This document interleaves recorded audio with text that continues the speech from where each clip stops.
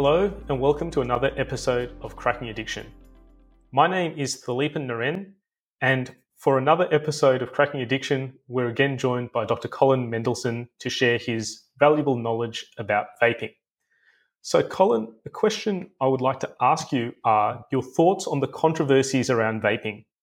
In particular, the concerns about potential long-term risks, vaping viewed as a gateway for young people to start smoking, the risks around EVALI, and the role of big tobacco in creating these vaping products.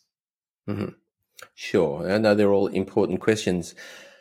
Look, as far as long-term risks are concerned, like all new products, we won't know for sure for another 30 years if these products are completely safe. Of course, they won't be completely safe, but we won't know all the health effects. And that's the case with every new product. And there are vaping opponents who argue that we should wait until we have all the evidence. But we don't apply that standard to anything else. If we did, we'd never have new medicines. We don't wait 30 years. We make an assessment of the evidence that we have, and we make a considered decision. But even after allowing for the potential risks, again, the Royal College of Physicians in the UK has concluded that the long-term risk of vaping is unlikely to be more than 5% of the risk of smoking. So that's, again, a ballpark. We really expect this to be substantially less than smoking. And I think the risk of waiting to get more information will do more harm than good, because we're denying smokers access to a life-saving product. And I think that harm is much greater than the small and theoretical risks of vaping. So to answer your question about the gateway, the association of vaping and smoking in young people is well recognised, but there's no evidence that vaping causes smoking. The most likely explanation is that kids who vape are just more likely to smoke anyway. They're more likely to take risks and more likely to use cannabis and alcohol, illicit drugs. And we know that's the case from many studies. That doesn't prove that vaping causes them to smoke. In fact, the evidence suggests that vaping is actually diverting kids from smoking. So young people are trying vaping. Many of them are not going on to smoking, or they're using vaping to stop smoking. And what we're seeing overseas is that when vaping is available to kids, smoking rates are falling faster than ever. And that's not consistent with vaping being a gateway. If anything, it's consistent with vaping being a gateway out of smoking. There may be some cases that try vaping, and go on to smoking who may not have smoked, but by far we think there's more kids being diverted the other way. So I think that's a concern we need to watch, but I think the evidence is showing clearly more and more that it isn't actually leading in that direction. You asked about EVALI. EVALI was an outbreak of a serious lung disease, strongly linked to vitamin E acetate that was added to illicit cannabis vaping products in North America in 2019. The condition disappeared after vitamin E acetate was removed. So in early 2020, soon after, there were no more cases. So they found the cause and eliminated it, and the problem went away. Some people say that because 14% of people who had EVALI said they hadn't used cannabis, but they'd been vaping nicotine, that therefore vaping nicotine must be a cause.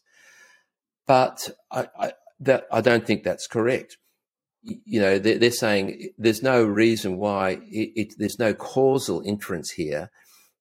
Many people who denied using cannabis products actually did use them. And there were a number of studies that showed that people who denied these tainted cannabis products actually used them when family was questioned or on biological specimens. So I think there's definitely a misreporting issue.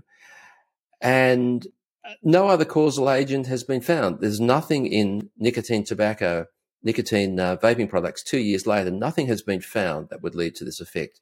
So I think this has nothing to do with nicotine vaping. I think, unfortunately, it's been conflated with cannabis vaping, and it's been used to target nicotine vaping, whereas in fact the evidence doesn't support any role for nicotine vaping. Some advocates like to position vaping as a conspiracy of big tobacco. I mean, we all hate big tobacco, and anything associated with them, of course, we don't want to be associated with that. But what's important to understand is that big tobacco didn't invent vaping. It was developed in 2003. Big tobacco came along in 2012 when they realised this was threatening their market. They only control 20% of the vaping market globally. Vaping is a huge disruptive threat to big tobacco. It's like digital cameras to Kodak, or electric cars to the gasoline industry. It replaces, it's a substitute for these products. So what we're pleased to see is that these tobacco companies are actually transitioning to making less combustible products and more vaping products, and that's a good thing. I think if these products save lives, does it really matter who makes them, as long as they're not smoking? They're dramatically reducing their harm, and for many of them it will be life-saving. So I think whoever makes them, regardless whoever makes them, it's a good thing, and the tobacco industry is struggling to catch up. Absolutely. So, why is vaping so controversial in Australia and seemingly opposed? Yeah, it's interesting. Australia is the only Western democracy to have these sorts of strict restrictions on vaping. In every other country, the UK, the US, Canada, vaping is accepted as a valid first-line treatment for smoking. The thing is, it's not about the evidence. The evidence is now fairly clear. I mean, it's pretty obvious, really.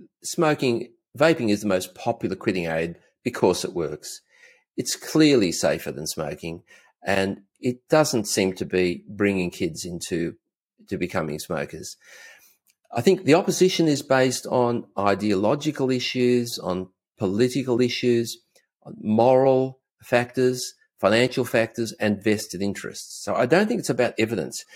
Australia's always promoted abstinence only, a nicotine-free society for cigarettes and smoking, and we're struggling to come to terms with this idea of tobacco harm reduction. We support drug harm reduction in every other area, but the idea of giving people nicotine in a clean form to stop them smoking, for some reason, is we're having trouble coming to terms with that. We've been successful in the other abstinence approach, but it's just not working as well as it used to. There are also moral objections. So for a lot of people, using an addictive drug is sinful and immoral, and people shouldn't be allowed to do it, especially if they're enjoying it. So there's definitely a puritanical aspect of tobacco control. There are also vested interests. I mean, vaping is a big threat to organisations which oppose smoking. It's threatening their relevance. They see it as a threat rather than as an opportunity to help smokers quit, which personally I think clearly it is. And finally, I think the political factors are very important. There's more political kudos in being seen as strong on big tobacco and protecting the children than it is in helping adult smokers to quit. So I think, politicians we know are concerned about the next election and perceptions, and unfortunately, the media narrative is against vaping, and unfortunately, that's influencing the debate. And I think the $15 billion a year tobacco tax may also have a small role here as well. Fair enough. Could you comment on the recent systematic review that came out of the Australian National University in April of 2022? And this found that vaping increases the risk of a range of adverse health outcomes, particularly in youth, including taking up smoking or increasing the uptake of smoking, concerns about addictions, poisoning, seizures, traumas, burns, and lung injury. Yep. Yeah, look, the main flaw in the bank's review was that it didn't compare the risks of vaping to the risks of smoking. So it listed a list of real and theoretical harms from vaping, but didn't compare them to the risks from smoking, which are enormously greater. So when you say, oh, it can cause this and this and this, people think, oh, well, that sounds bad. But you've got to remember that the vast majority of vapers would otherwise be smoking, which is much more harmful. 2 out of 3 of them will die from their smoking. So, of course, yes, there are risks in vaping, but far less than smoking. The other thing that the review didn't do was look at the net public health effect of vaping. So what we're most concerned about is if we introduce vaping, is it going to improve public health? Are the risks going to outweigh the benefits, or vice versa?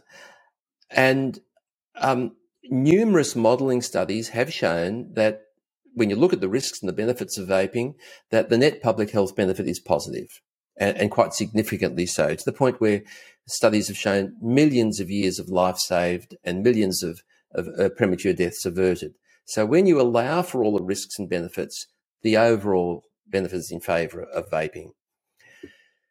You mentioned youth smoking. The review claims that vaping leads young people to smoking, but this claim was based on cross-sectional studies which cannot prove causation. They show an association. And as I mentioned before, the evidence suggests that kids who vape are just more likely, they have common risk factors for taking risks, and they're just more likely to smoke anyway. There's no evidence that vaping causes kids to smoke, and in fact, the evidence suggests that the opposite is happening. And most people, young people who vape, are already smokers, and most of them vape experimentally and briefly, and then stop. And regular smoking by never smokers is actually rare. So I think really they've made a very basic error in terms of confusing causation and correlation, and that's, I think, a pretty fundamental error, which I was surprised at.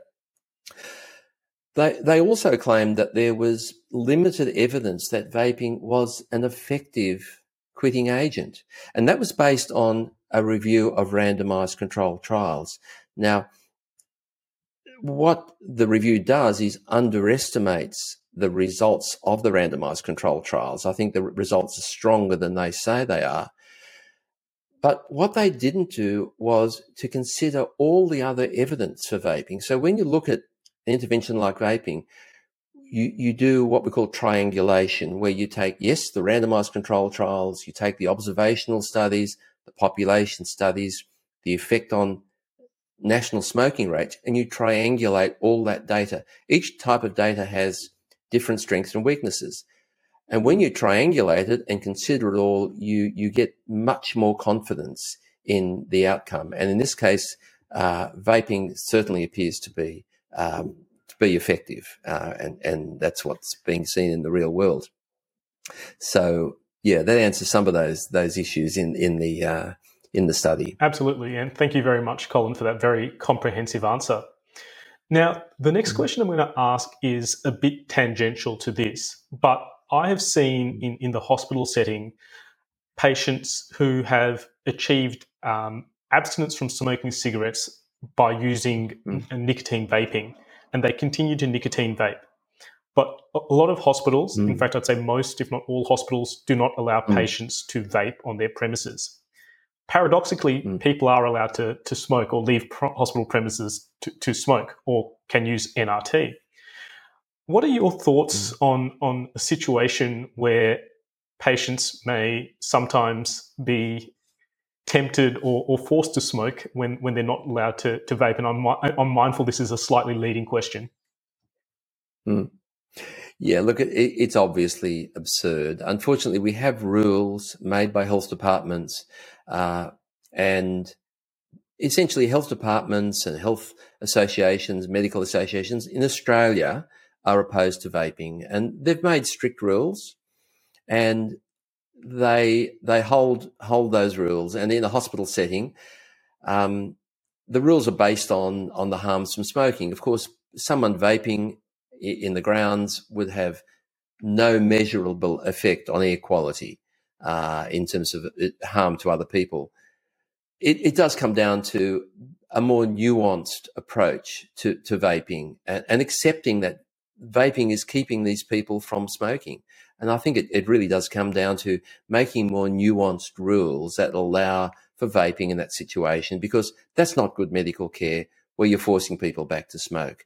And increasingly, we'll be seeing this situation. Vaping is increasingly popular in Australia. Like I said, it's the most popular quitting method. There's over 700,000 vapers in Australia. And yes, lots of them will be going into hospital, and we're going to be facing this problem more often. Absolutely. And I guess the last question I'd like to ask you, Colin, on this series that we've done on vaping is, where can people get more information about vaping? Look, I'm so glad you asked that question.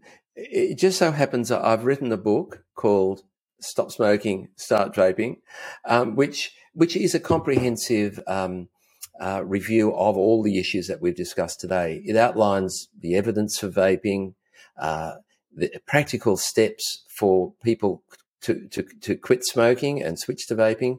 And it looks at the controversies and the ideal sort of regulation. It's written for vapers, smokers, and health professionals, and it is available as an ebook and a paperback from Amazon and most other booksellers online. Fantastic. So thank you very much, Colin, for your time on this 3-episode arc that we've done on vaping. And vaping is one of those issues in medicine where there's a lot of myth and not that much fact that is disseminated. And hopefully we've been able to disseminate a few more facts amongst our listeners and viewers on this 3-arc episode that we've done on cracking addiction. So thank you to our listeners and viewers for your attention once again, and bye for now.